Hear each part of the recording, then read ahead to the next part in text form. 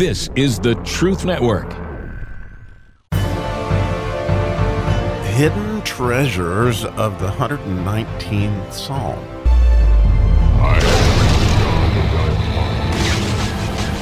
Once again, I'm having so much fun with this study, as today we get to transfer from the letter Zaddy to the letter Koph.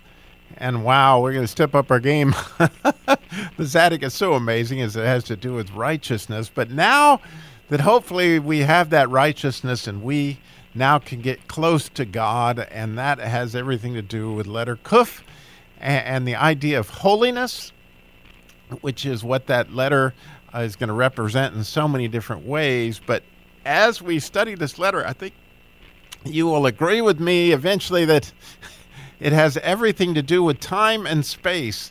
In other words, how much time, how much of a priority is God in our life, and how close do we get to God does lead to holiness. And this is so beautiful as we get, first of all, the first verse in the Koph section was going to be the wisdom anointing. So the wisdom of the letter Koph, again, with this idea of holiness and time and space. Here we go.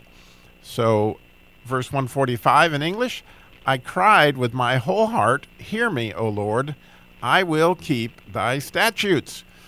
And again, we've been down this road, interestingly, in the Aleph section, which when you look at the Aleph, it's the letter, the first letter of the Hebrew alphabet, which represents the number 1. And then you may know that when we get to the Koph, that letter stands for 100. Like the Yud is 10, and so it's kind of cool that you go from the Aleph, which is 1, to the Yud, which is 10, and now when we get to the letter Koph, we get the idea of 100. And so as we ended the verses in the Aleph section, you might remember, I will keep thy statutes, was the way that last verse was. Well, now we pick up that idea again with the letter Koph, with 100, where he says, I cried with my whole heart. Now that word cried there in Hebrew could easily be translated as I called with my whole heart, because it is like the word that God used when he called the light day and he called the darkness night, or when he called Adam, the name Adam, when he called for him in the garden, and when Adam called the animals by name. That's the same word. And then interestingly, when he says, hear me, O Lord, that word, hear, is the same thing as answered. And so you could translate it here, that you could say that I cried and hear me, but here we also have the idea of calling, or that I called on the name of the Lord and he answered me, right?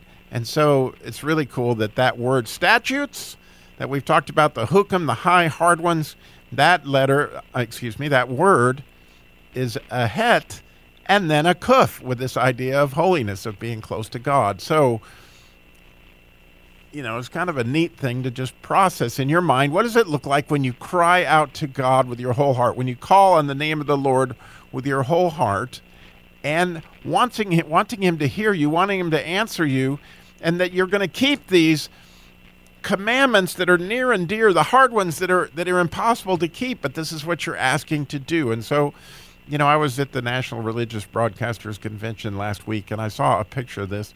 It's just absolutely remarkable, and I wanted to relate it because I think when you see this, you get an understanding of why the wisdom that's involved with this idea of growing close to God in this way, when we cry with our whole hearts that we want to be able to keep these hard statutes that we really don't know how to do.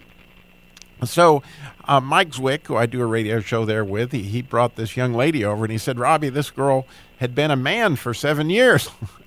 And I thought, oh, my goodness. And so she had wrote a book called Transgendered, and I had an opportunity to interview her and hear her whole story, which was more than miraculous. When you hear the end of this, I think you're just going to be absolutely delighted in what God did. But the way her story went has everything to do with this verse, in my opinion. That, when she was younger, her father was an alcoholic, distant, not very close to the family in any way, but he wasn't abusive, but just distant.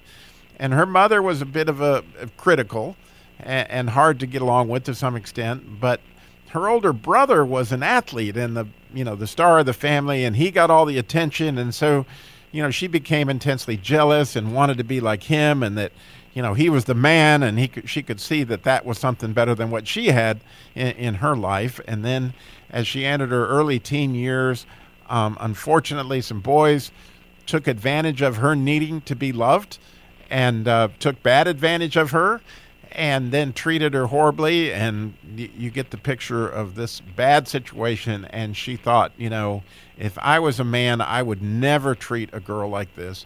And so she made a vow that she would be the man.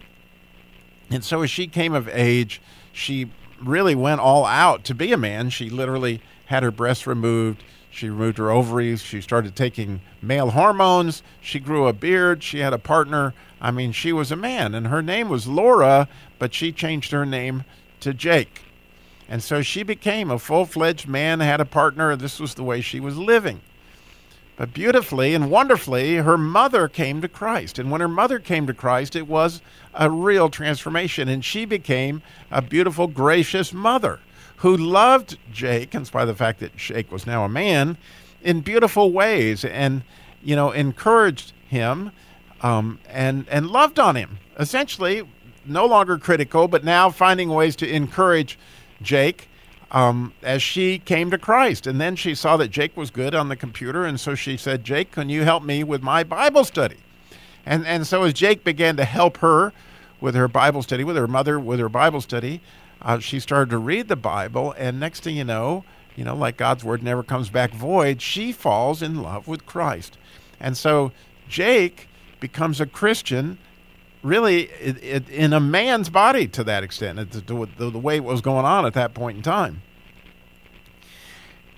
And, like God says, I'll catch him, and and then, he'll clean him. So she came to Christ in this state, but then, she kept drawing closer and closer. Her cry was, God, teach me your statutes, right? I will keep your statutes. Well, after 2 years of giving herself to Christ and becoming more Christ-like, and the Holy Spirit working on her, becoming the image of his son, one day she said, Jesus, I just want to give you everything. I want to give you everything. And he said to her, can you give me back my creation? And then he said, you know what I call you. And she knew in her heart that he did not call her Jake, but he called her Laura. And so over the next coming months, she said it was hard to face. It was really painful. Her memories as a woman were very painful, but she pushed back into that. She quit taking the hormones. She grew her hair back out, and she became Laura again in every way, shape, or form that she could become Laura. And walking with Christ, and actually joined a transgendered ministry to help other people with a sexual orientation and comforting others with the way that she's been comforted. But I want you to think about what she did when she said, Lord, I want to give you everything. I want to be all that you want me to be. When we open our hearts to that secret door that he can have every other part of us, but he can't have that is the hookum. That's that place that's hard to get to. And when we call on the name of the Lord and we cry out, right, hear our prayers, help us to go that place we can't go, right? And that's just a beautiful picture to me of what the psalmist is saying here as we enter into this idea of holiness is everything, in my opinion, to do with time and space. In other words, we spend more time as we grow closer to God. We get to take off our shoes and stand on that holy ground so we can get as close to him as we possibly can. Thank you for listening.